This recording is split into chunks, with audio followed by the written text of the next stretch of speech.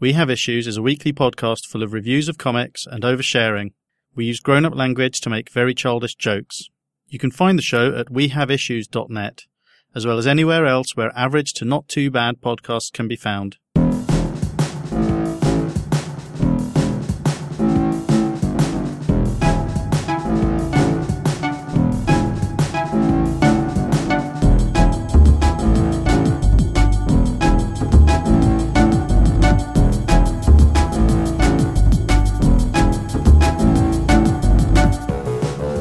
Hello listener, and welcome to episode 112 of We Have Issues. My name's Nick, and I present this show on behalf of the Other 10% website. It's been a while. I'm feeling a bit rusty. It has been a little while since I've done one of these, a couple of weeks. I apologise for that if you listen really regularly. It's been a weird couple of weeks, and things didn't quite come together for the previous episode to come out, and I didn't really read any comics, and no one else was around because everyone was quite busy, and it all went a bit odd. This week is going to be slightly better than nothing.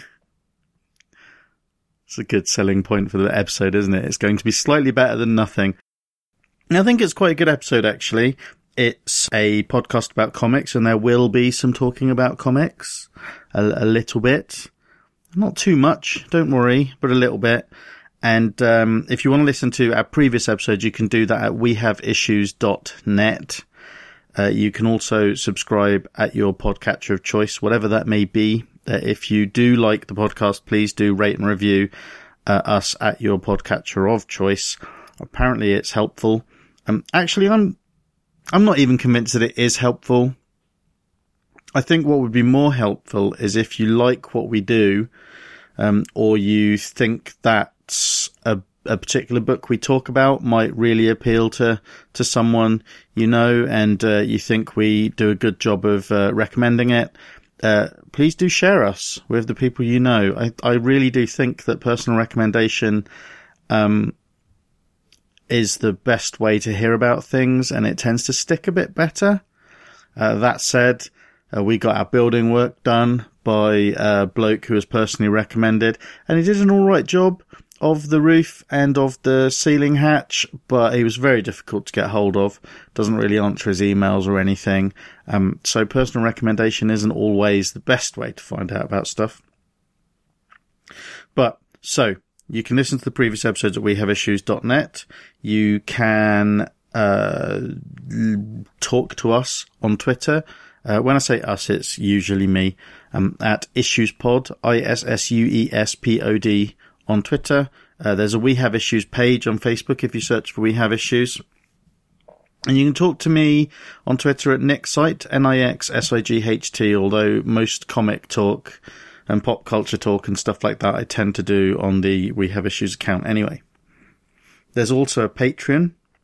You can go to patreon.com/TOTP to contribute a little bit of money to us. It's for this podcast and for the Two Grown Men podcast, which is one that I do with my podcast spouse, James. That one's about parenting, this one's about comics, but both are supported by the same Patreon, and we are very grateful to everybody who contributes to that.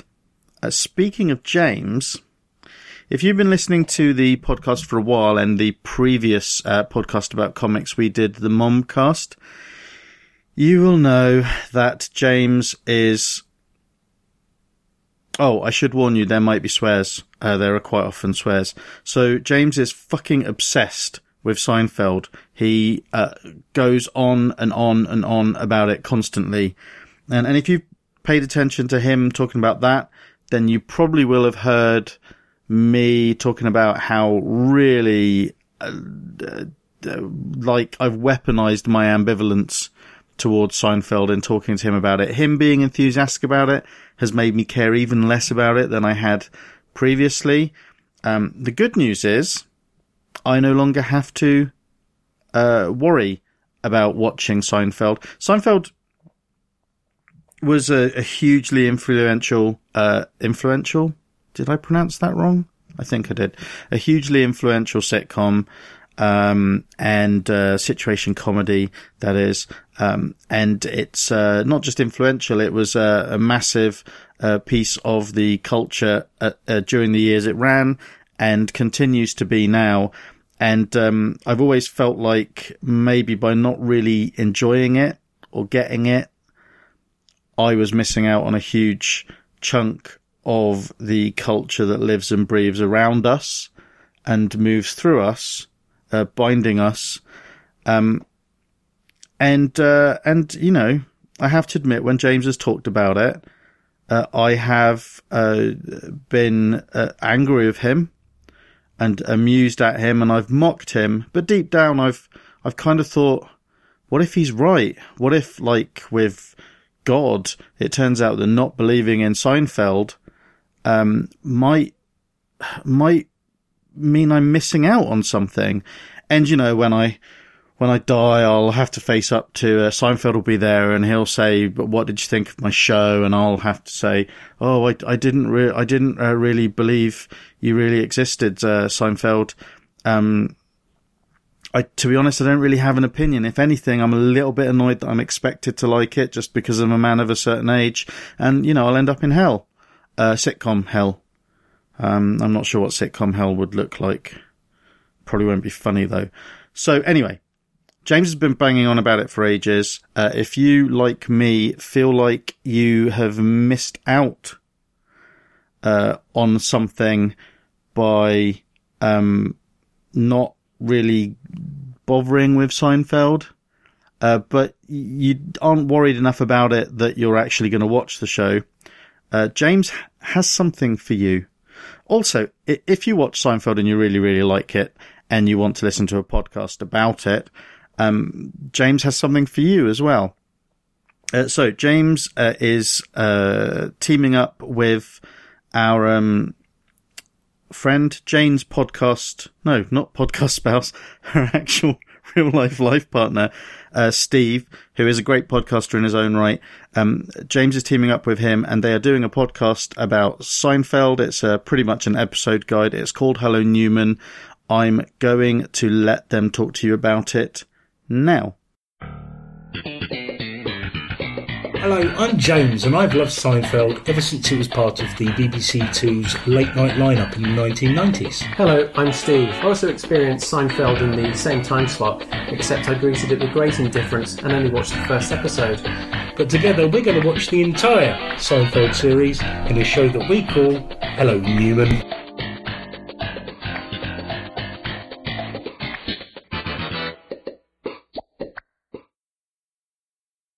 And that show's going to be going out Mondays. Hopefully, there should be an episode in the tank, right there, sitting there waiting for you. If you go and look for it as soon as you've listened to this, or, you know, if you want to stop this podcast, you can go listen to it now. I'd rather you listen to the whole of this, but that's fine. So that's going to be coming out Monday. It'll be presented on the other 10% website, but also you'll be able to subscribe to it using your podcatcher of choice. It's all very exciting. James is very excited about this. I've listened to the first episode. It's really, really good. And I'll play you a couple of clips from that now. I'm sure the telephone call gets longer in later episode. I've always been fascinated by the extra long American telephone cord. Me too. Why do you so rarely see them in the United Kingdom? They run for an entire length of a room, if not a room and a half. Absolutely, yeah. You can often walk from your kitchenette. You can walk into the living room and to the bottom of the stairs. Like the cord from the handset to the phone is quite long, and then the cord from the phone to the socket is also quite long. Yeah, you almost wonder whether cord is a naturally occurring telephone cord could be a naturally occurring resource in America. So, like it was from a plant. Yeah, absolutely. Yeah. It could be the Campbell plant. In many ways, the Seinfeld, the series, is really about a young man constantly trying to get laid. I mean, episode after episode of someone trying to have sex with another person. God, I'd never really considered it like that. I wish I hadn't stripped it down. I think I might have spoiled it for myself, Steve. Oh no, we've got a long way to go. So, as there's a woman on screen now, we should probably critique what she's wearing. So, if you've been listening to any of the podcasts we do for a while, you'll know that I have a bit of trouble emoting sometimes. So I'm aware that I've said that that this is quite exciting. This new podcast is quite exciting a couple of times. And I realised I'd said it a few times, and maybe it didn't sound like I was being sincere because I have trouble with that. But it actually is really, really exciting. It's James hasn't been able to do this show for a little while because he doesn't enjoy comics as much as he used to, I think.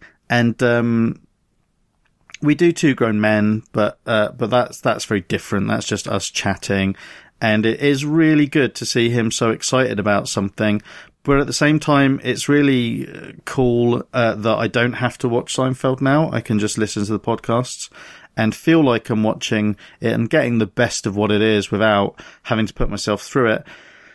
Also, though, it means that this is, I think, the first new thing coming out from the Other 10% website. It is entirely James and Steve's thing. But we're very pleased to present it. The Other 10% pretty much launched with We Have Issues, and it's meant to have been doing a whole bunch of different stuff, but I'm really, really bad at actually launching stuff and actually making stuff and getting stuff done. So it is really cool that we've finally got something else coming out through the site, and that it's James doing it, and that he's excited about it, and it's fun, and yeah, it's all good. So this episode's been going for about 10-15 minutes, and it's only really been me aside from those clips. Those clips are nothing to do with comics really, even though James is quite comical, and Jerry Seinfeld is a comic as well. But I mean comics as in 4-color comics, sequential art and stuff like that. And it is supposed to be a podcast about comics. So in a little while, Jane and I were able to get into the studio and talk about a book that she read recently. And that's really good. I'll share that with you soon. But I also read a few comics in the last week or so that I read quite a few comics that probably weren't really worth talking about, but I read a few that were quite interesting and unusual, and actually quite unusually for me. These all three of them are by not just unusually for me, unusually for comics really.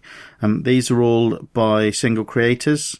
They're helped along by other people, but these three comics are all by I'm not sure if it was James or Jane or John who coined the term drawthers, but they're all by writer-artists. I think they're all creator-owned as well.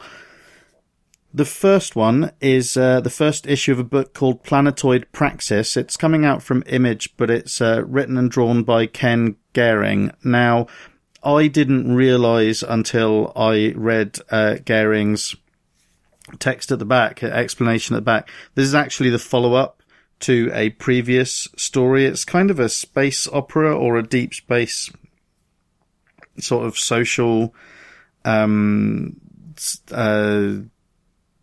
social science fiction story, and I haven't read it. I think it was called Planetoid. I haven't read the original, so I don't really know very much about it. I can surmise a certain amount of stuff that might happen in it based on this, but I think this might be set quite some time after it.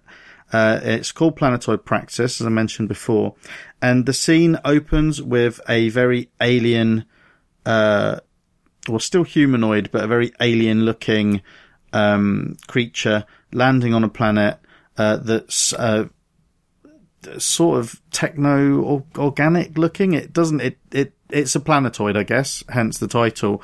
But it looks like it's been built out of machines and old metallic buildings, but everything's kind of worn down. And this alien is walking across this planetoid.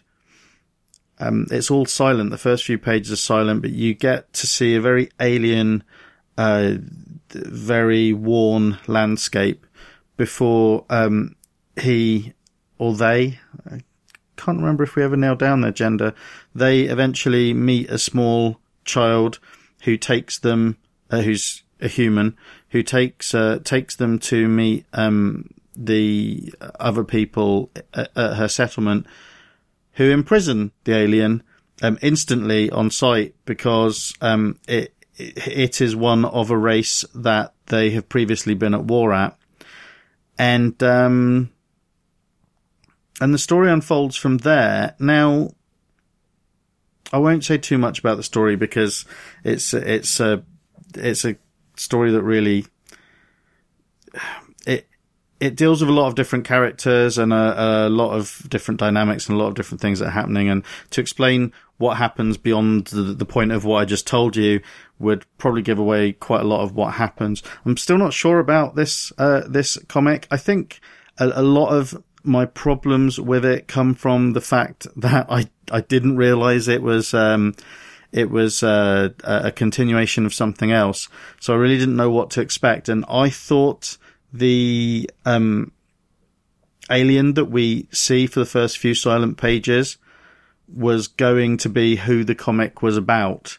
They serve as a catalyst for the comic, for what's going to happen, but this is basically about a society, a settled society that is on tenuous ground, is very fragile in terms of how many resources it's got, but also in terms of the peace that exists there, or at least the peace of mind that exists there among the people. It's very difficult for the leaders to keep the people in this society, in this small society, happy. Well, not really happy. It's very difficult to keep them just willing to do what it takes to survive. And I spent a lot of the first issue really confused as to who I was supposed to be paying attention to, because I thought that's the sort of comic it was going to be.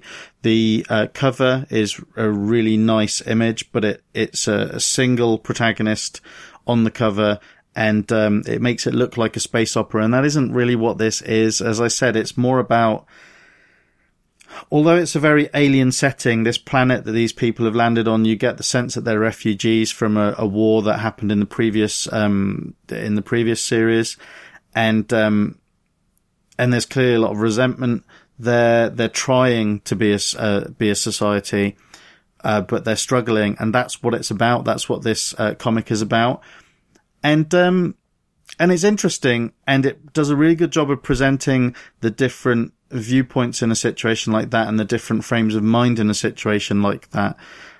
What I didn't get from this first issue was a really strong sense of characterization, or any particular characters that I could really invest in. But again, I'm not sure if that's because I was expecting something completely different. I think it might be that this is the sort of comic that isn't entirely comic driven, that it is just supposed to be about how these different people fit together. And it's good if you can really relate to characters like that, but that wouldn't necessarily all be apparent from the first issue. It reminded me a little bit of The Expanse, actually, the TV series. I haven't read the books. In that, in the first couple of episodes of that show, you don't really, the characters kind of feel almost like archetypes, or they feel like their viewpoints. You don't really learn much more about them until later on, and you're also dropped into this situation and you're having to piece together the politics of the situation as you go, basically, as the situation unfolds. It's also quite shocking. It makes a quite shocking decision in this first issue. And that was a little bit unsettling for me, but actually I think that's the thing that interested me most and that's going to get me to come back. that and the fact that as I suggested, the characterization wasn't particularly sympathetic, or that wasn't the strongest part of it. But the actual storytelling, the way it's plotted, how you shift perspective throughout this first issue to get a strong overall sense of what's going on in this very limited place, is actually really well told. The writing there is really, really good, and the plotting there is really good, and the art is gorgeous. It's a sort of a pseudo-realistic style. That isn't to say, I don't mean photorealistic. It's sort of like a Brian Hitch-esque approach to line, and the landscapes and the textures of the technology and everything on this planet. Even though once you meet the people, they're all very human, all of the technology feels kind of lived in, but also really beautifully rendered. I've never heard of Ken Garing before either, so it might be that this is a talent that, as far as I've experienced, is completely untapped, and it'll be really interesting to go and read some more of his stuff. It reminded me a little bit of when you pick up a copy of Heavy Metal and you try and read one of those space operas in that have these sprawling timelines, and you're not sure if it's that you're not reading it in the original language, or there's some sort of cultural thing that's separating you from it, or if it's just that you've dropped into the middle of something that's much bigger and you are meant to know more about it. I don't know. Anyway, Planetoid Praxis. It was a really interesting first issue, and I think I am going to try and get hold of the second one. Another book I read this week was Extremity. It's Extremity #1. It's by Darren Warren Johnson, with colours by Mike Spicer. Darren Warren Johnson wrote and drew this, and from the afterword, this is a very personal work as far as he's concerned as well. It follows two characters who are kind of they're the son and daughter of a clan leader. We see them early on in the comic losing their mother in a really violent attack on their clan. The wrinkle is that in the world that they exist in, it's all everyone's in the air, so they roam from place to place. They're kind of roaming warriors, really. They're like you get a sense that they're like Vikings a little bit, but they are in these boats that are actually like airboats. It's airships, I guess, but they don't look like that. And there are fortresses that float on rocks. It's not quite like Laputa, the floating island, in that there is actually, I don't think there's an equivalent to dry land, certainly not as far as we've seen. Laputa, the floating island, is about stuff that's going on above our heads, and we don't know anything about the world under the clouds in this comic. It's also not, is it Wild Blue Yonder or something, I think, that came out from IDW a couple of years ago, that was gorgeous, but that seemed to be set in a almost a post-apocalypse. None of the technology they have really looks like ours. It's more like the sort of thing you'd see from Brandon Graham, or it's that sort of a world. It's very weird. They're all human, and they have recognisably human behaviours and societies, but it's just a weird setting. It's really cool, though. There's lots of cool vehicles in it that fly around, and cool locations, and a real sense of stakes, because early on, I think Abba, the girl who lost her mother, is really our focal point character. She's got a little bit of narration at the beginning. She loses her hand in that initial attack, and I think I don't think it's an accident this is called Extremity. In fact, throughout this first issue, that's a theme. People are punished by the threat of and the action of losing limbs. And it's a really kinetic and frenetic first issue. There's that flashback, and that's really that I mentioned, and that's really violent. We get a sense of how this clan works. Abba's the gifted and brave one out of her and her brother. Rollo is expected to take over the clan, but it's clear that Abba is the favourite. Rollo is not as fierce and brave as Abba is. The siblings still have a very close connection, though.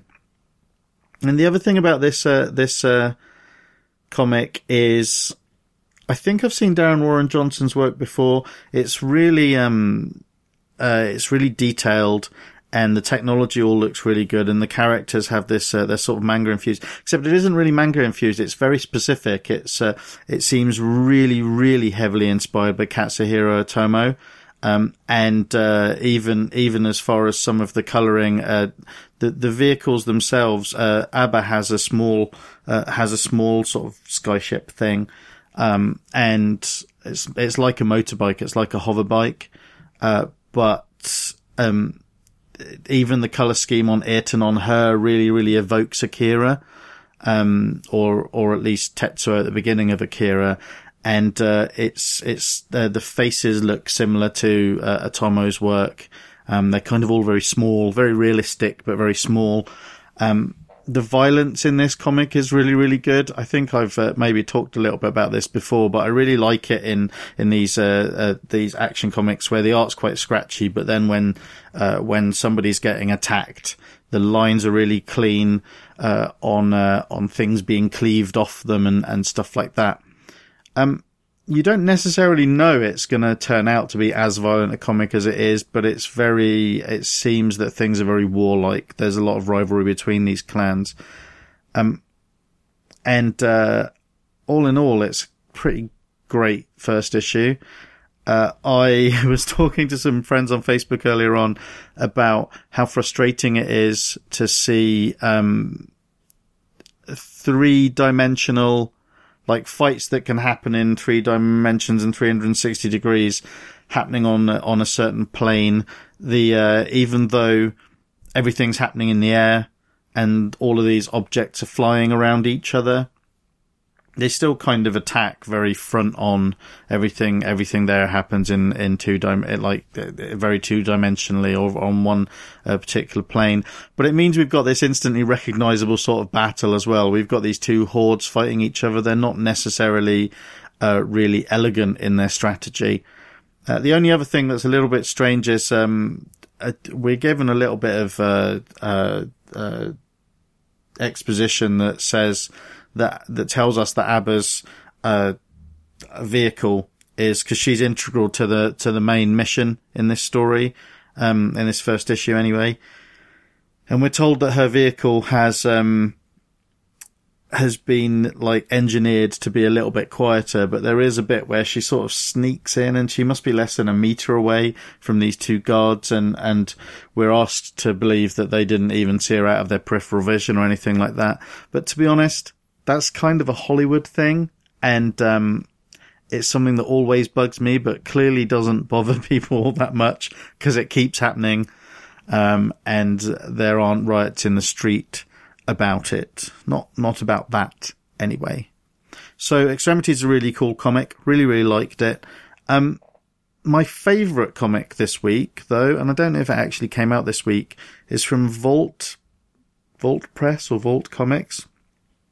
That's Vault, in case I'm pronouncing it hilariously badly the way I am known to do. And this comic is called Heathen. It's number 1, and it's by Natasha Alterici, and it's the story of a young woman. It's steeped in Norse mythology, basically, and it's set during that particular period. A young woman called Adis is a Viking, but she's been outcast because of a relationship, a sort of romantic scene between her and and one of her female friends. And it's clear that that's frowned on to the point where she would either have been put to death or forced to marry someone, although I suspect that she probably would have been forced to marry someone anyway. She is lucky in that her father couldn't go through with killing her, so she's been allowed to escape. But alongside learning about Adis, who has her horse that she absolutely loves called Saga, we also are told about the myth of the Valkyrie Brynhild, whose job it was to follow and do the bidding of Odin, but who thwarted him one too many times and has been cursed to stay on this mountain on Earth until someone honourable enough or strong enough comes and rescues her. And it seems apparent really, really quickly that Adis has decided that's what she's going to do. There's great characterization in this first issue. The visual storytelling is absolutely wonderful. But the real standout thing about it is that it's rendered in this beautiful, really expressionistic sort of watercolor and ink wash style that reminds me of the moments in the comics of Kent Williams and John J. Muth that I fell in love with in the late 80s and early 90s. Not the really cleanly, almost photorealistic rendering that they do in some of their comics, but the sort of scratchy, expressionistic, where the figure work is so good that you can tell what's going on with bodies in motion, even though they are only made up of a few lines of brush strokes. And it's just a gorgeous looking book. Natasha Alterichi's art is absolutely amazing, and it would be easy for a lot of nuance and character and story to be lost in that, for the action sequences to look gorgeous, and the exposition pages to be rendered beautifully, but for the actual in the moment storytelling, and conversations between characters to be lost.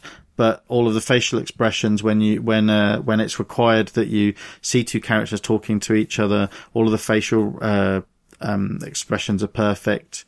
The character designs are really, really good. This is a gorgeous looking comic. And it's one of those things that it's difficult to imagine it being anything other than a comic. It's just so good. Extremity is, it's easier to imagine it as an animation or a blockbuster movie, but this is just beautiful. You could see it animated, but it's just, exquisite on the page. It's so nice. So that's what I read this week. Jane read the follow-up book to The Motherless Oven that she talked about on a previous episode, and we do get to talk about that eventually, but there's a whole bunch of us catching up on films and stuff like that.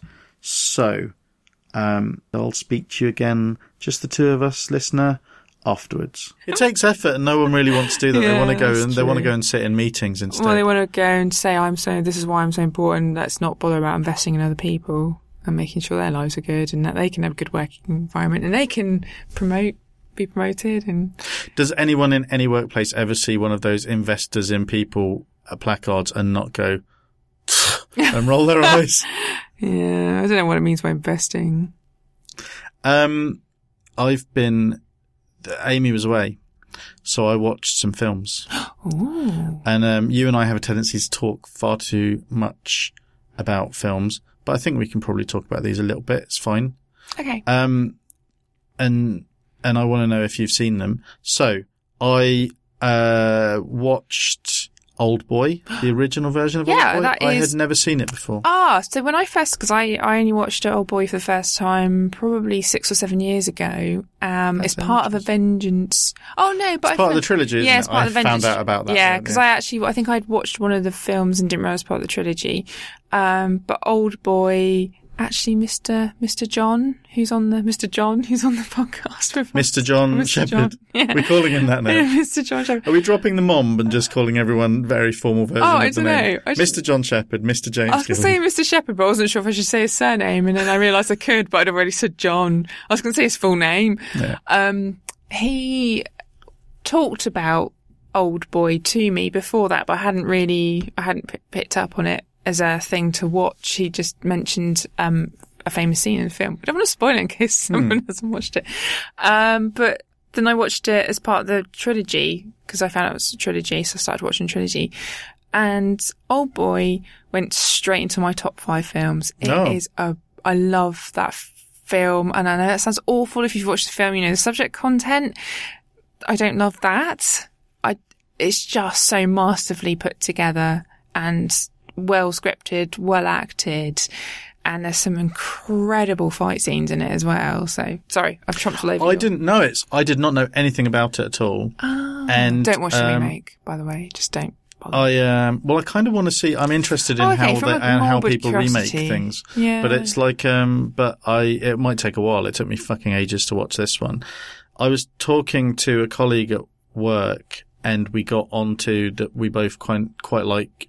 I haven't seen many, but that we got onto that he quite likes Korean films, and I can't remember. I think I was talking about Train to Busan with him, and he hadn't heard of that. So that's the Korean zombie flick.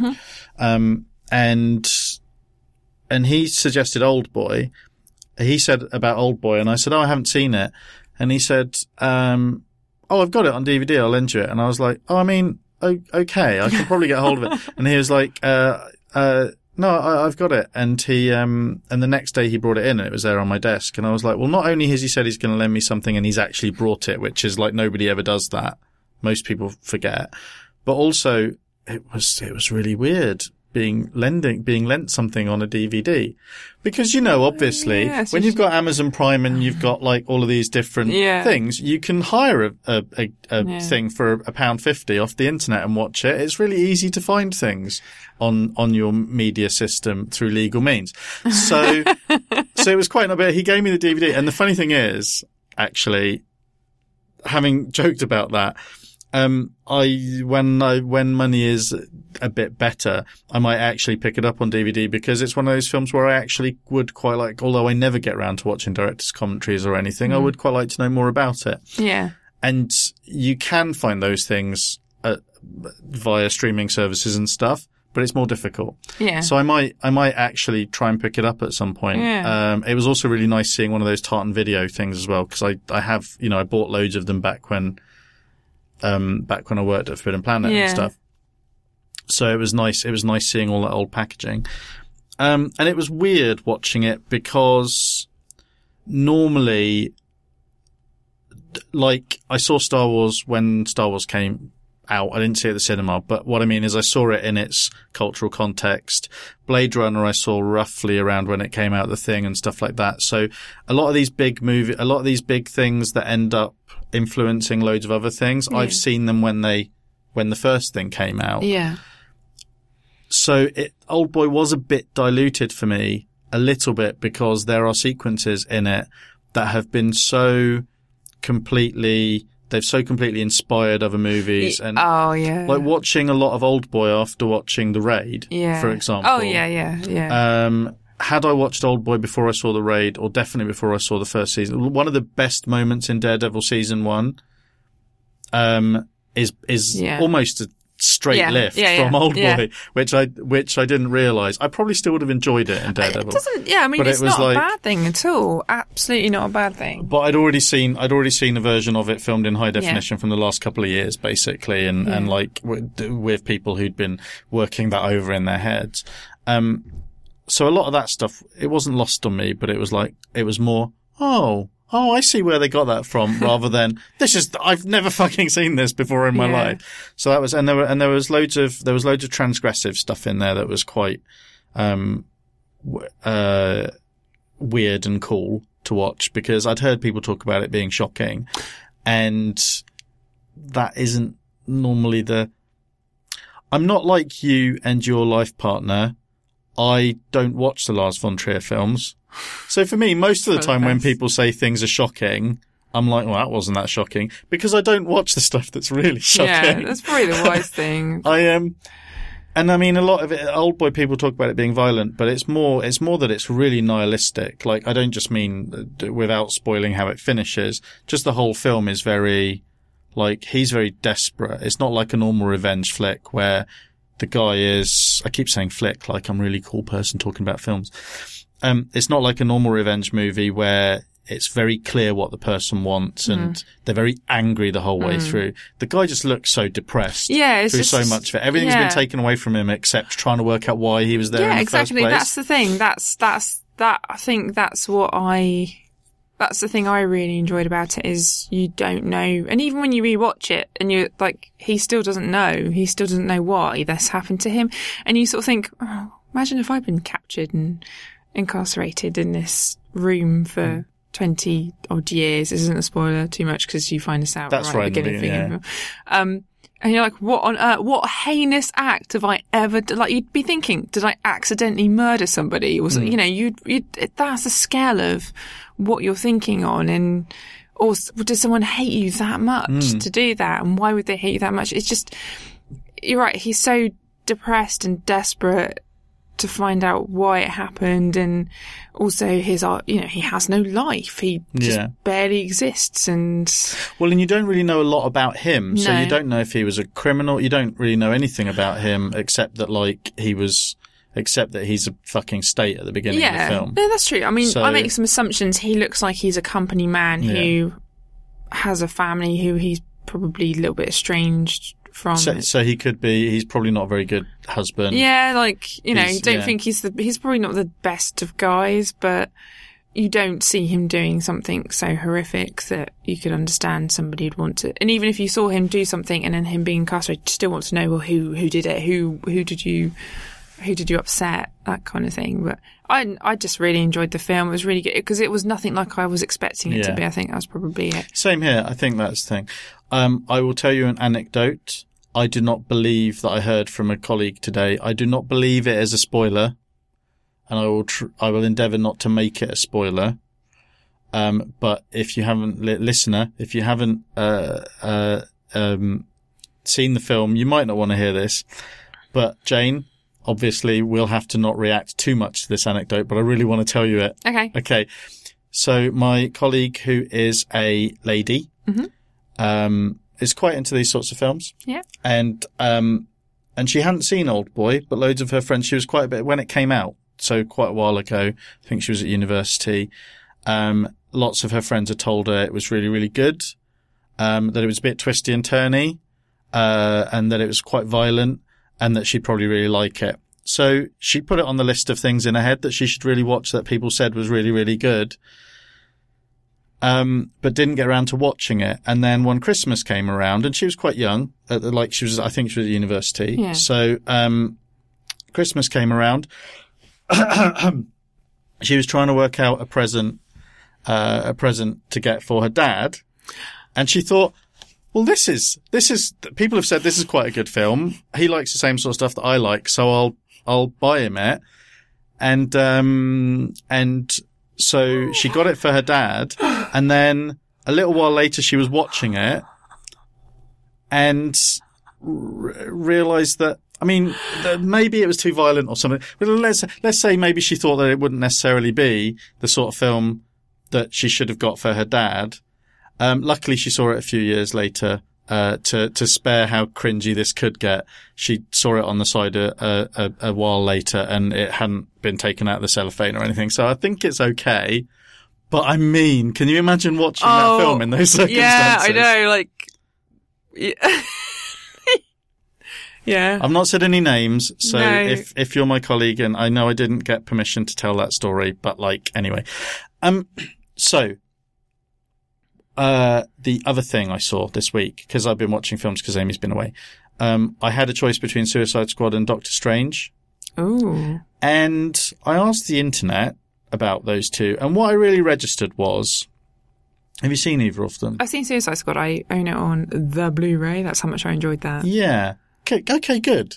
So this probably won't be like a really awkward conversation, so that's good. So, the thing I really noted, I figured I'd probably like think both films were okay, but like I just wanted to kill some time. I clearly haven't made an effort to watch either of them before now.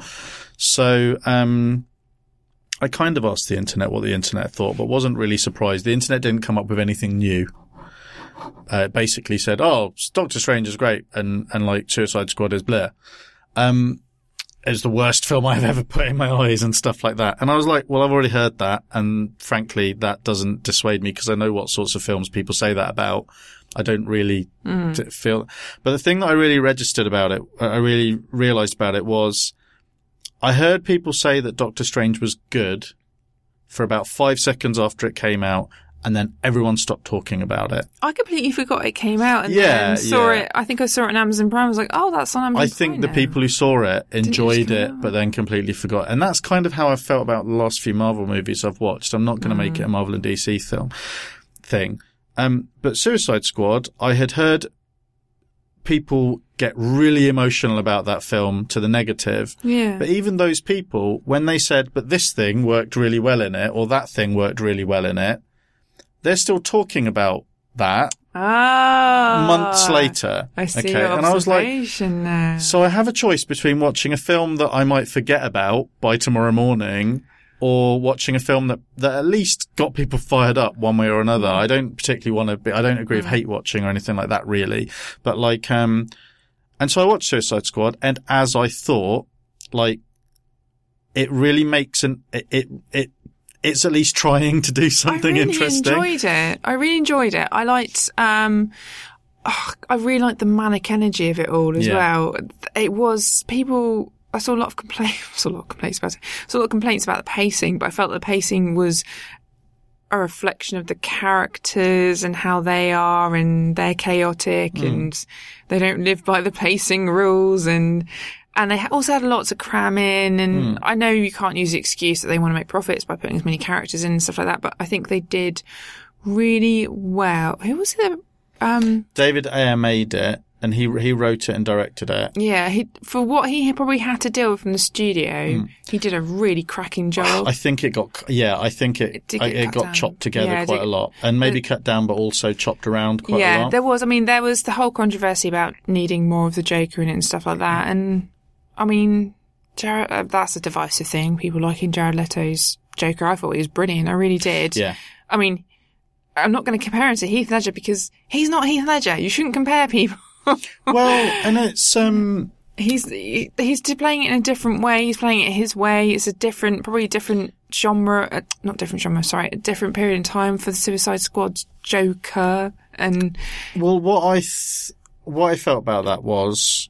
Probably raging, like people were just raging and shouting at you, stupid girl. What do you know about it? The thing that I thought about it was, because obviously I'd heard all of that. It's impossible to watch the film without having all this in your head, and I hadn't really seen any of I hadn't seen any trailers. I kind of knew what the characters looked like, but I hadn't seen anything in advance because, frankly, I'm sick of those conversations. Like, if I want to be around people I like on the internet, I'm going to hear those conversations about trailers, and I'd rather not have an opinion so I don't have to get involved. Yeah.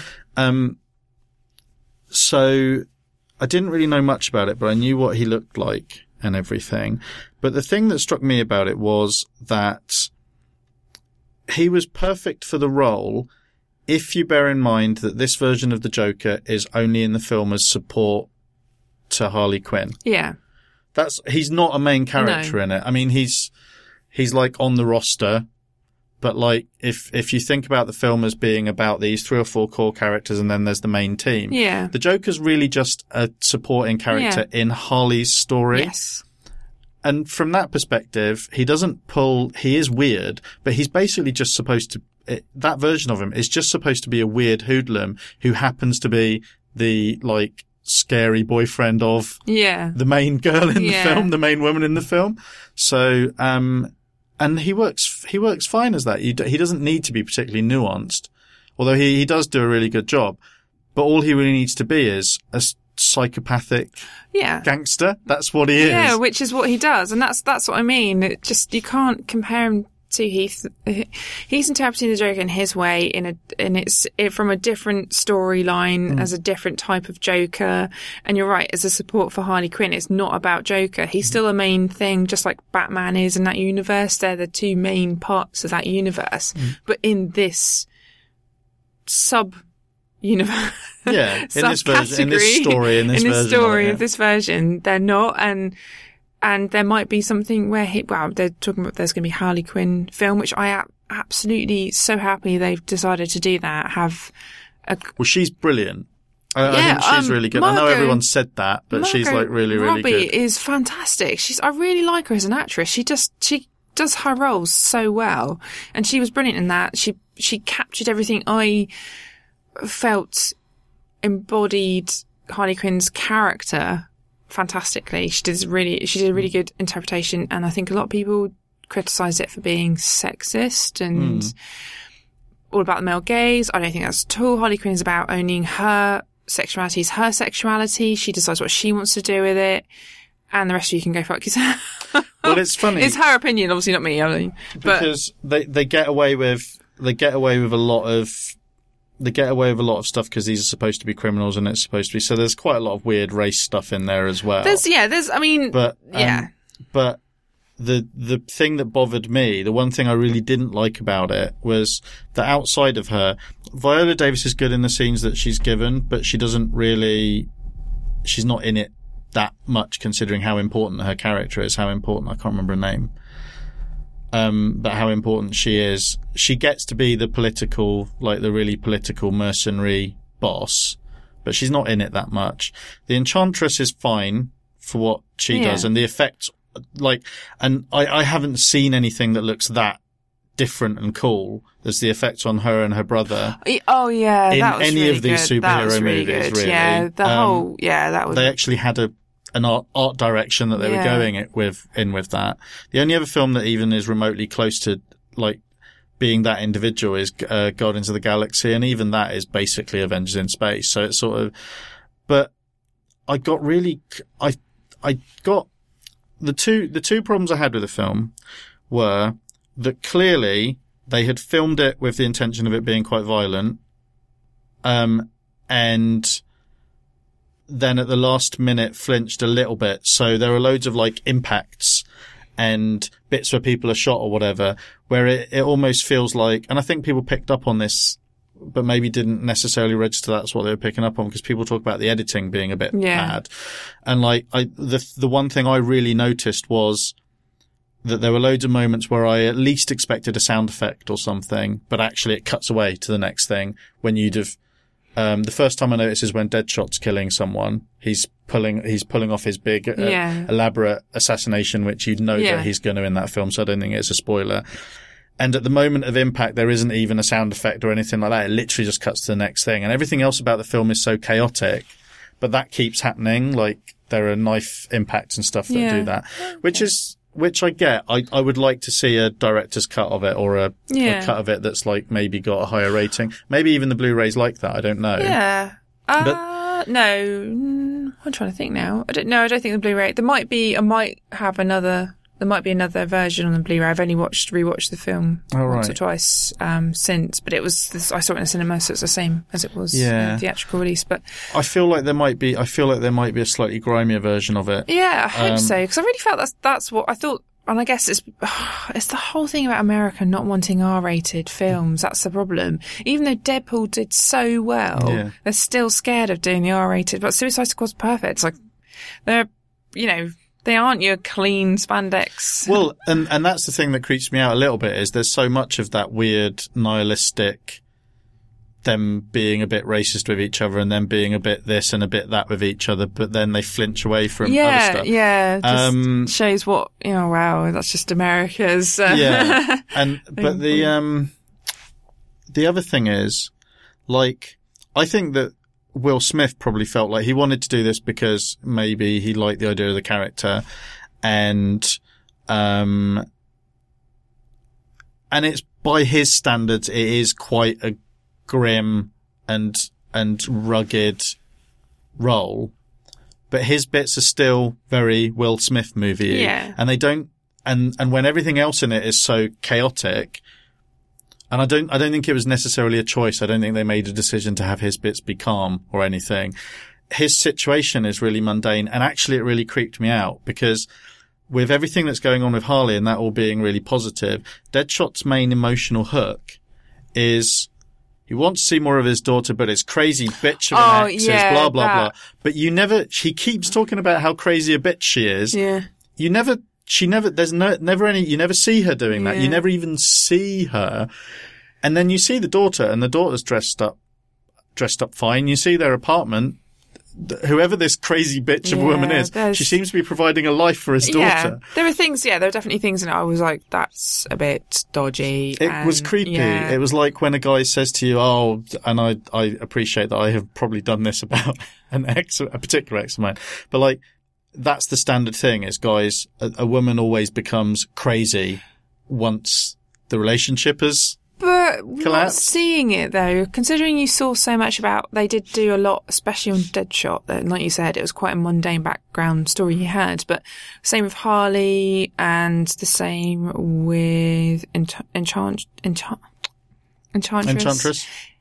You got to see their background and how what happened to them, and, you know, Harley's and Joker's about their, you know, love affair that was not one-sided, then one-sided, then both. You know, it's really messed up. And anyone who ever tries to identify that they're Harley Quinn and Joker, just no. That's weird. No, that's weird. But it's completely It's messed up. but it's fully realised. Yeah, but it isn't feels. Yeah, it is fully realised. It is fully realised. They're just two people madly in love with each other in their way that you wouldn't probably be in love with somebody because it's too extreme. But they are.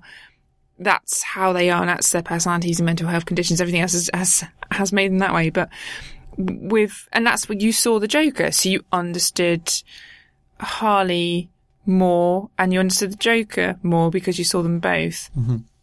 But with Deadshot, you didn't see his wife. You didn't see anything bad happen. Same with oh gosh, what's his name? The guy with the fire. Yeah, that was his situation. But you saw a lot about his family background and his tragedies and his relationships and things, but you didn't see Will Smith's wife. No, the more you say, actually, the more it doesn't make any sense. Why don't you see his wife? Well, even it's all about him telling you what happened. Whereas with Harley, you see hers. But I even felt that way a little bit about Diablo. I think that's his name. Yeah, that's right. Diablo. Yeah, Diablo. Because even that is his wife's there, but just literally as a character in a flat. She's not, the Joker's a character. Yeah, to be fair, she's the thing people hate, she's a woman to move the story along. Yeah. Yeah, and she dies. So, yeah, it does suffer from, like, it's not perfect, but it's not as bad as everyone makes it out to be. And I think they should have kept it more on Harley Quinn, but they had Will Smith, and that's what I think.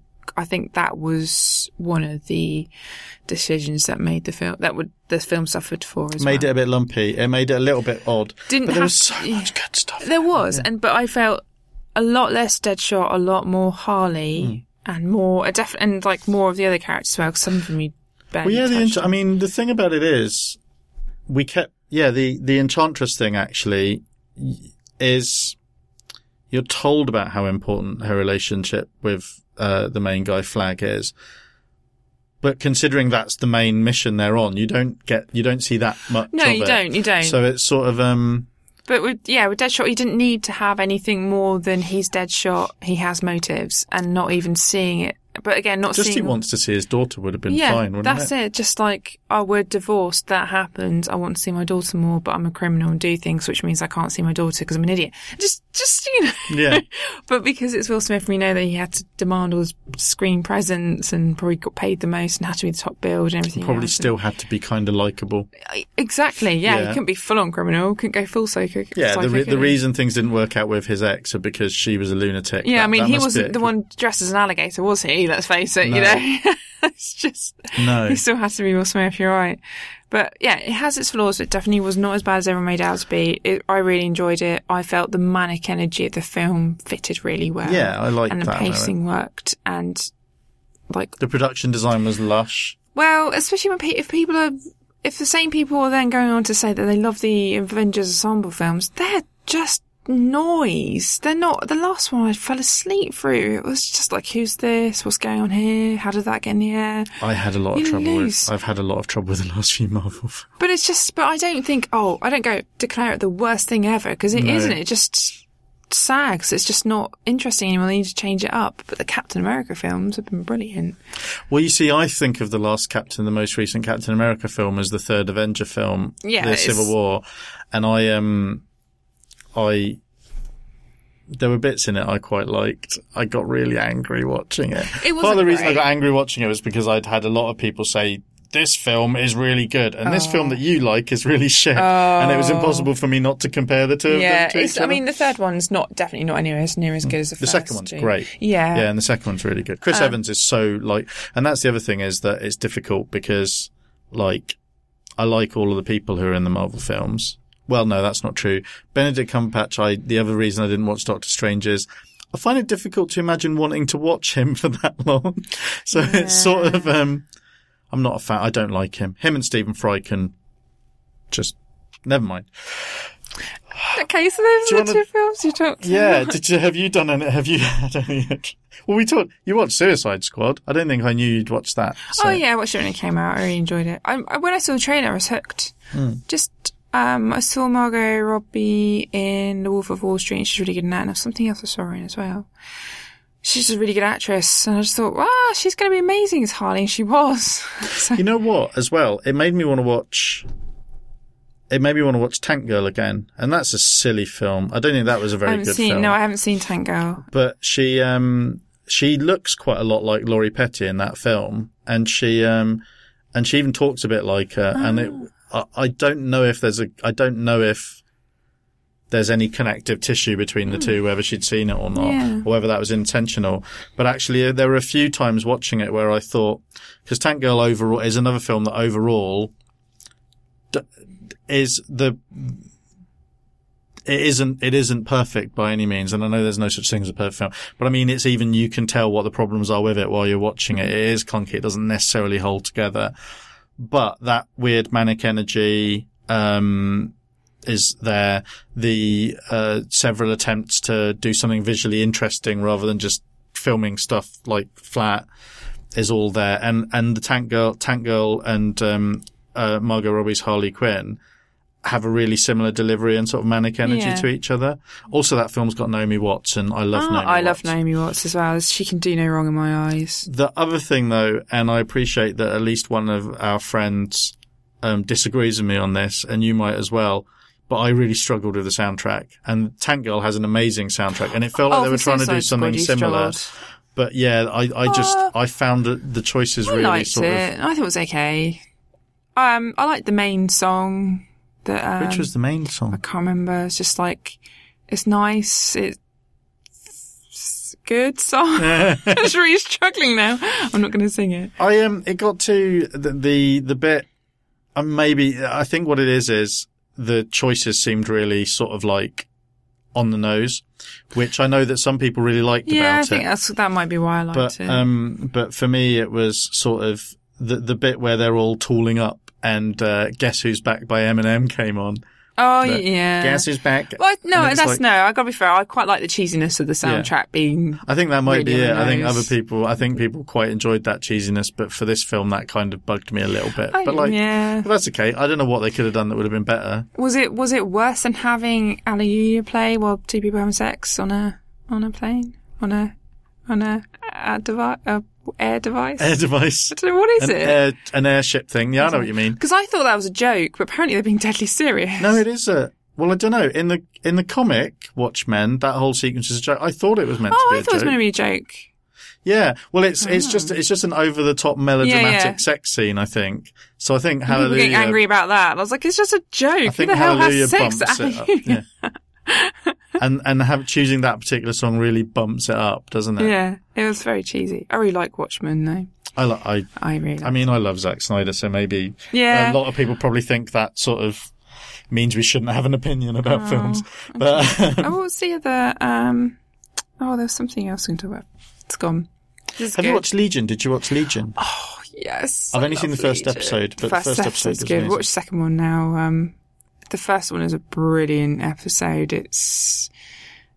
I really, really enjoyed that. I keep flinching away from watching more of it because I can't understand how they'll maintain that from the first episode. So I'm just like, well, there's gonna be a point at which this becomes stupid. Yeah, I was a bit worried about that because it was so well put together. I was like, how are you going to top that? And I'm expecting there to be some sag somewhere, but I've really enjoyed it. I like the idea of it. Have you been watching The Walking Dead? We haven't seen the most recent episode. Yeah. Okay.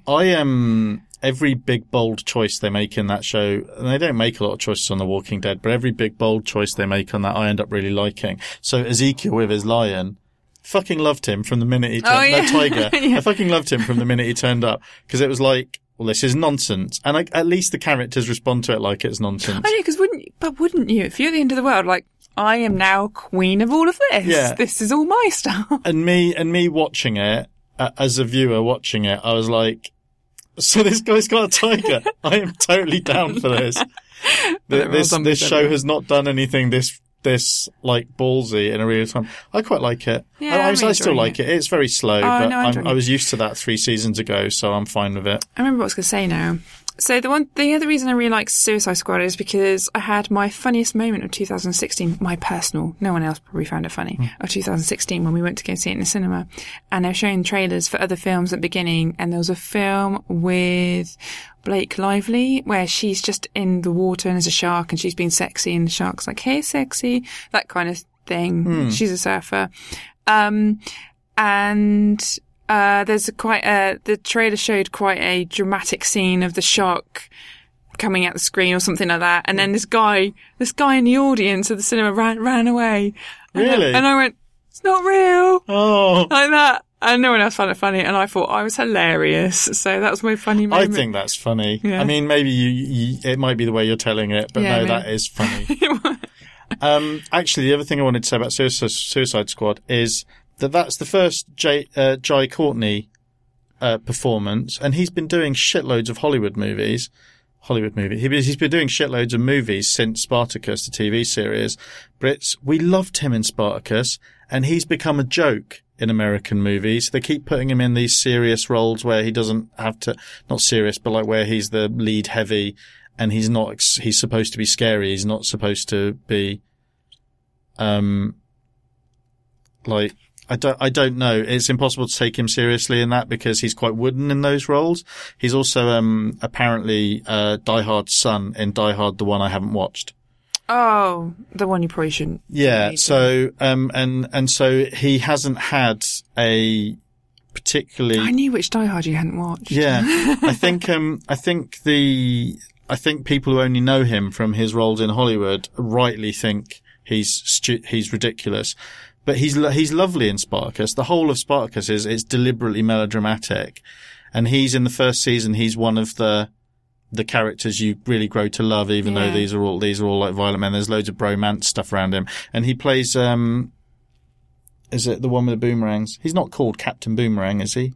What's he called? I think he's called Captain Boomerang. Captain Boomerang. He plays that character. Yeah. And he's like such a sleazeball. But he gets loads of the really funny, he gets loads of funny lines and he's like really convincingly sleazy. Yeah. It's the first role that I've seen him in where I've thought, that's the guy I really liked from Spartacus, which is quite fun. I just think that everyone in it seemed to have fun, have fun doing what they were doing. Yeah. With the possible exception of Jared Leto from the impression we get since. But it's like, did he say he didn't like doing it? No, I think he just went full method, didn't he? Oh, okay. So it's sort of, and I think he annoyed a few of the rest of the cast because of it. But I need to read up on this. I love gossip like that. But so yeah, there's that, and there's Legion. Legion also, man from telly, doing a really amazing job. He's the guy from Downton Abbey.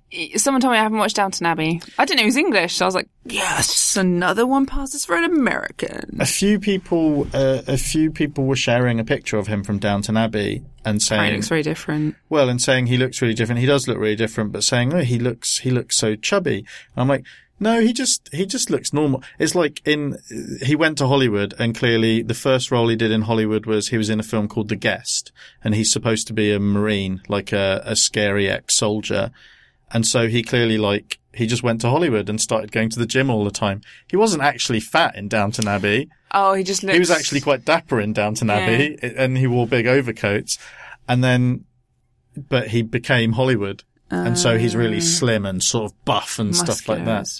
But I like his face. We watched Ex Machina the other day. That was really good. Is it good? Good, yeah.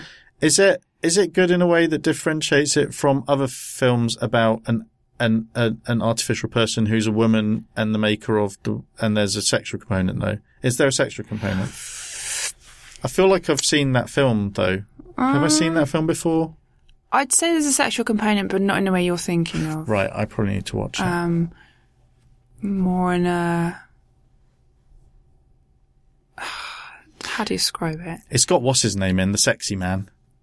Don't tell me, because I'm gonna get it. Hang on, don't tell me, because I do like him a lot. Force Awakens man. Yeah, I know, and he was in Show Me Here. He was in the film Madonna made We. He made We. He was in a film that Madonna made called We. Oh, WEE. Yeah, no WE. Right. Okay. Not urine. It's not called urine in America and We here. Oh, Oscar Isaacs. He's good. He's really good, isn't he? He's a very charming man. Except in Sucker Punch, he's kind of a disgusting person. I don't think I've seen Sucker Punch. Oh, I like that film. No, I haven't seen Sucker Punch. A lot of people haven't seen it. A lot of people don't like it. A lot of people saw it and didn't like it, and a lot of people didn't like it but haven't seen it. So it's okay. It's one of those films. I like it a lot though. Yeah, he's really good. He was in Show Me a Hero. If you haven't seen that, I highly recommend you watch that. It's a TV series. Yeah, he's really good in that. And the other guy, whose name I can't remember, which is awful as well. We're doing really well tonight. He was also in Star Wars. Was he a Harry Potter? He was a Harry Potter, then he was a Star Wars.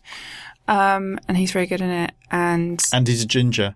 I know that about him. And the lead actress is really good. I can't remember her name. We saw a film called Morgan recently, which covers similar ground. That's about, it's about a girl who is grown from an artificial. She's grown from an artificial to be a thing, and it's about the corporate, basically the corporation that funds the research sends this risk assessor to see if, because there's been an accident, to see if they should be pulling the plug on the program. Oh no, this isn't which is quite different. But that's very different. Yeah. But it is about an artificial woman. Yes, and it covers a lot of the same that sort of ground. Is this a real person, sort of thing? Should it be treated like a real person? And it's I would say that's where Ex Machina will stand out. It's not quite that on the nose. It's so much more subtle of what it's doing. It's very good. I recommend it. I recommend Morgan as well. It's quite a flat film. People haven't talked about it an awful lot, but it's got quite a good cast, and it's played for drama rather than, it's not particularly showy in how it's directed, but it's literally, the insurance investigator is a woman. I can't remember the actress's name.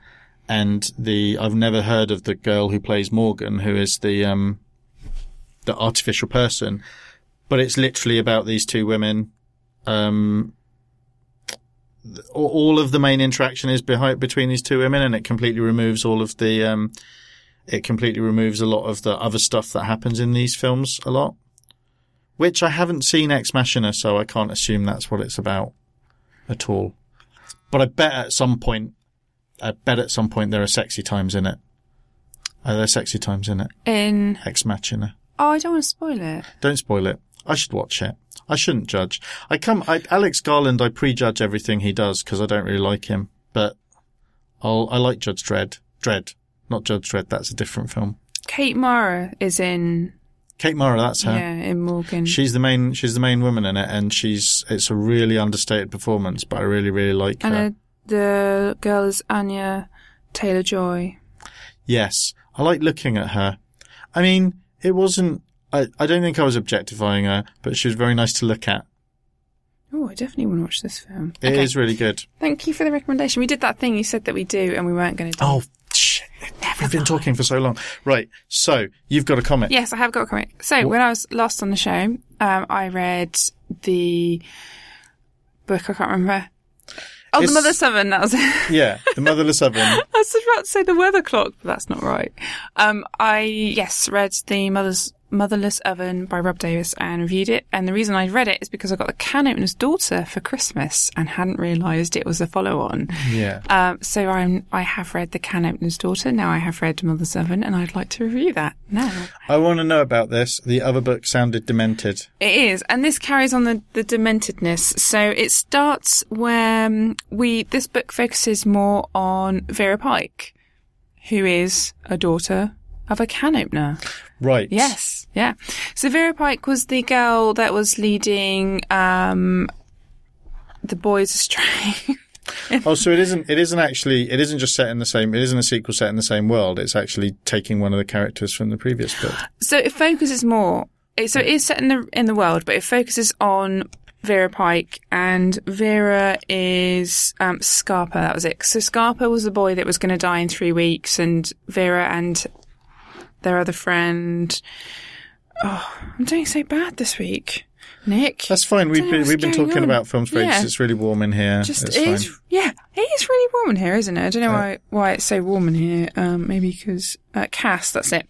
So Cass and Scarpa, the two friends that Vera had picked up along the way while she was trying to defy all the rules of the world they lived in. And the rules of the world they live in are pretty wacky.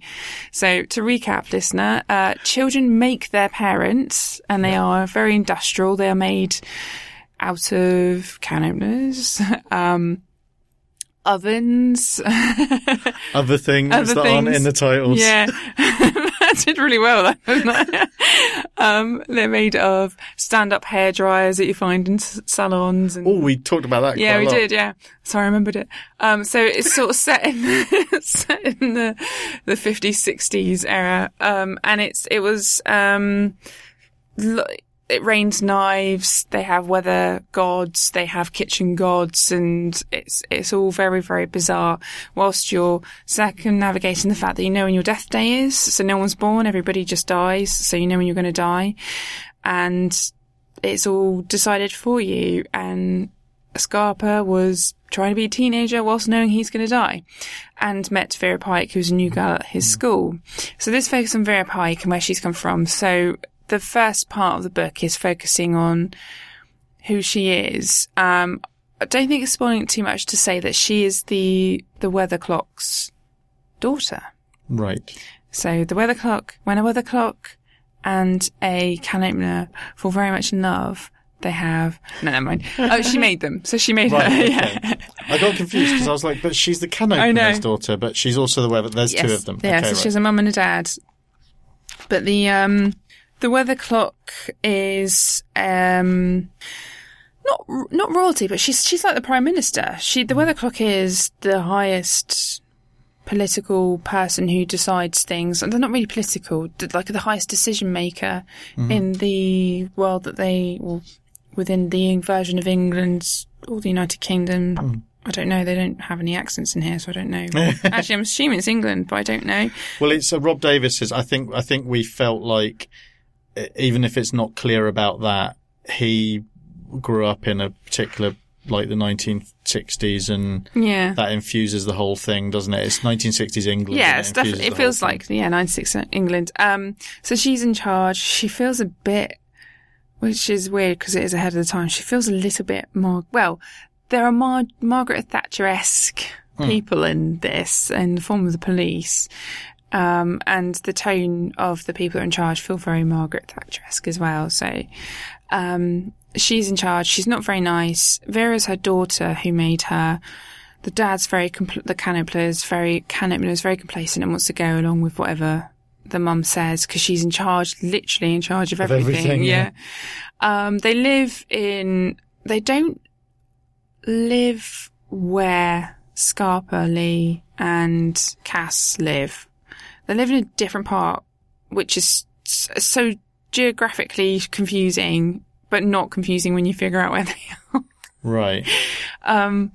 And they are literally high society, let's just say. Okay. But they're not created. They're not supposed to be created by their children.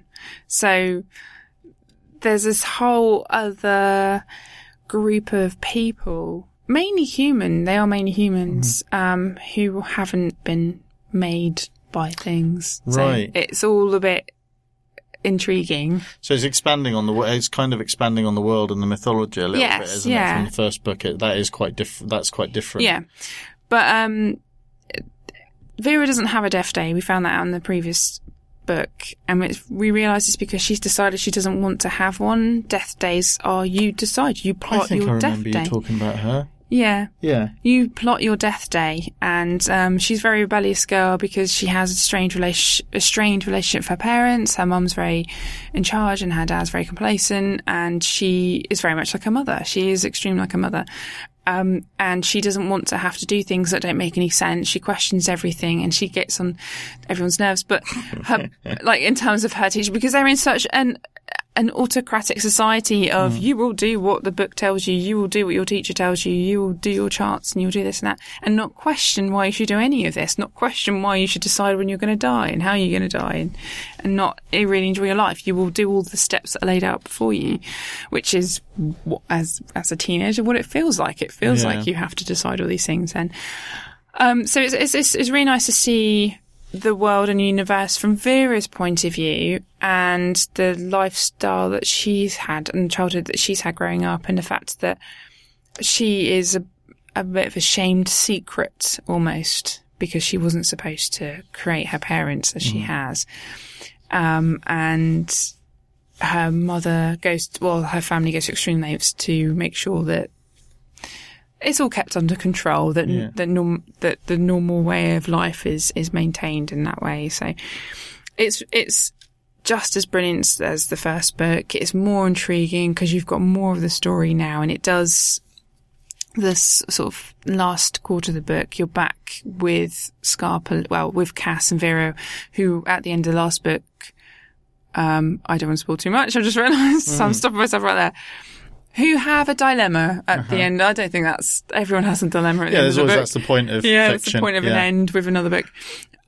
So you pick up the story from them again as well, but you learn so much about Vera, and so much of the illogic chaos makes more sense. So it does there is more logic behind it all, which is really good. I can't wait. I hope there's going to be another book. I was going to say, did you get the impression from the first one, like, that it...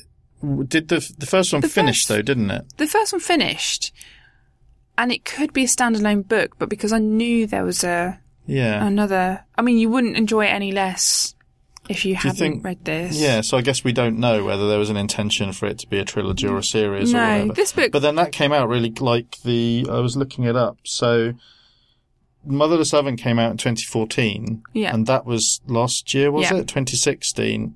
Considering how thick these books are, that's not very long. Like 2 years between for that to get made, which I'm looking at it is quite a thick volume. It is, yeah. And like lots of work's gone into it. So it feels like there might have been a plan because that, but I don't. It's one of those interesting things. I don't think there's terminology or necessarily critical language to differentiate between the book that is set in a world or with characters that the writer ends up having so many ideas for that they finish their first book and then they want to do another one, and the books that are always meant to be part of a series, so there's always a plan. Yeah. Do you see what I mean? Yeah. I guess I always think when it's done organically, like the first example, I think of those as sequels, and then other things are like trilogies or series or something like that. For me, a sequel is we did this and either they threw money at us or we had more ideas, so we did the next thing. Whereas like a series or a trilogy or something, the idea is it's planned. Yeah. So it's sort of, but we don't know. It feels planned. Right. I mean, this book definitely, feel like, there's going to be another one that comes next, which... Yeah. So there's an escalation. You find out more about the world that like sheds light on stuff that's gone before maybe as well. And and leaves you with lots of questions about what's going to happen next. I wasn't expecting you to cover this so quickly. I after you talking about the last one, I really wanted to read that. So now that there's more and it carries on being good, I'm going to have to get my skates on. Oh, like I said, really good presents. You know your birthday is a few months off, but you could start that list. I don't know if we're going to get birthdays this year. We're so skint. Might be cancelled. Oh, well, you'll still get older. Yeah. Oh, yeah, I'll still get older. So at least there's that upside. I suppose you could just live vicariously for your children and enjoy their birthday parties more. I mean, that happens. All of that. Just have like 6 more bowls of jelly. You experience everything through them, because they're more interesting than anything that happens to you on a daily basis, generally speaking. I mean, because I didn't have the situation in the cinema that you were talking about earlier on or anything like that. So my life's pretty dull. I don't know if that's my highlight of 2016. This is a lot about 2016. I mean, I think that it's fair to say that 2016 was a bit of a drag for most people. Yeah, actually, yeah. Thank you, Jane. Thanks for talking about that. That's awesome. We didn't do this earlier because we weren't very organised and kept talking about films. But you are on Twitter. I am, yes. I'm not very active on Twitter. I should probably be more active. They get my pledges. I will tweet more. I'll tweet at least once a week. I don't know. That's too much pressure for one tweet. Yeah, okay, forget it. I might have to. What do you tweet? I'll tweet once a day. I'll tweet whatever's on my mind, just once a day, randomly. Are you covered? You're covered, Jane. I'm at no cover hyphen. Jane. No. It's all one thing. I can't even give out my, because that's not a private account, is it? No. You're free and open. Yeah. For all my people to talk opinions to. are my own. They have nothing to do with anything else. I think the thing is that you're quite. You're just quite like. You probably got a bit more self-control than I have. So all of my opinions are my own, but I've had to lock my account down because I realise that I probably don't want those opinions to be seen by colleagues. And I just can't articulate myself in a way you do. That's why I don't talk about it. I just can't. You're brilliant at being able to break something down across a tweet. I just can't do that. I can't break down a big subject across a tweet. Well, thank you. But I haven't locked my account down because I can break down things across tweets. I've done it because I also swear too much and say, fuck you, political people, and stuff like that a little bit, which I don't think I should really be doing when my colleagues also have access to Twitter. I realised after 5 years or 6 years, or however long I've been on Twitter, it's not like I should have realised that at the beginning before I started being an obnoxious on there, but no, I realised it in the last 2 or 3 months. That other people you know in real life could see it. Yeah. That's when I realised. Well, I mean, professional people, because the people I choose to be around me. Oh, I see. So, like, if someone's like, I want to see if this guy's good for the job. Yeah. Oh, I've my God, effectively made myself unemployable. Well, I've always joked that I've made myself unhireable, but and that's not too big a concern for me. The real worry for me is that there's a difference between unhireable, which means new employers won't take you on, and unemployable, which means your employer might look at something and say, why are we employing this guy? Yeah. So I've locked it down. And hopefully me saying that I say all of this stuff on there isn't enough evidence for me to lose my job. I've never said anything about my employer. I love where I work. I want that on the record. I love my job. Everyone I work with is exceptionally talented and qualified for their work. I'm going to say exceptional, my colleagues. They're exceptionally my colleagues. I've come to regard them as people I've met. Thanks for that, Jane. That's awesome. That's okay. And I'm gonna pass it back to me in the studio. I'll see you next week, listener. Oh yeah, you're gonna be here next week. I'll be here next week, listener. Oh, awesome. Because otherwise, it's literally just me. I'll be your friend. Yay! Like the slightly racist crow in the Kiora ads. In the what ads? Kiora. Oh God, you're really young. You might not remember the I don't know Kiora. what that is. Kiora was a really sugary soft drink that you could get in these pouches, and the advert was What, like Capri Sun? yeah, a lot like Capri Sun, but like all different flavors. I think like all in one, a bit like Umbongo. Come to think of it, Umbongo, they drink it in the Congo. That might have been a racist advert as well. I don't know if it's for rhyming purposes, is it? I don't know. Well, Is I mean, there I a don't know. rule? They must have known that the Congo existed before they came up with Umbongo. In fact, actually, just the name Umbongo sounds like a racial stereotype of some kind. We should stop talking about soft drinks. Bye, Jane. Bye. So that's episode 112. It's quite a long episode, I think, this one, but I think quite a good one. Hopefully you agree. Remember, you can listen to all of our previous episodes at wehaveissues.net. You can contribute a little bit of money to us on a monthly basis if you so choose at patreon.com/TOTP. Remember to check out Hello Newman. It sounds, even if you're not that interested in Seinfeld, which I'm not really, I really enjoyed the first episode. It's clearly a well-made sitcom, and if that's something that interests you, James and Steve are really insightful talking about it. James has kind of been living and breathing this sitcom for like decades, so you probably wouldn't want to get cornered by him in a pub about it. But in these short under half-hour chunks, it's pretty interesting hearing him talking about it. So yeah, that's Hello Newman. I'll put a link to that in the show notes. And hopefully we'll be back next week or later on in the week. We'll be back with episode 113 anyway. Thank you to Jane for talking to me in the studio earlier on. Thank you to you for listening, listener. Thank you to all of our Patreons. And bye-bye.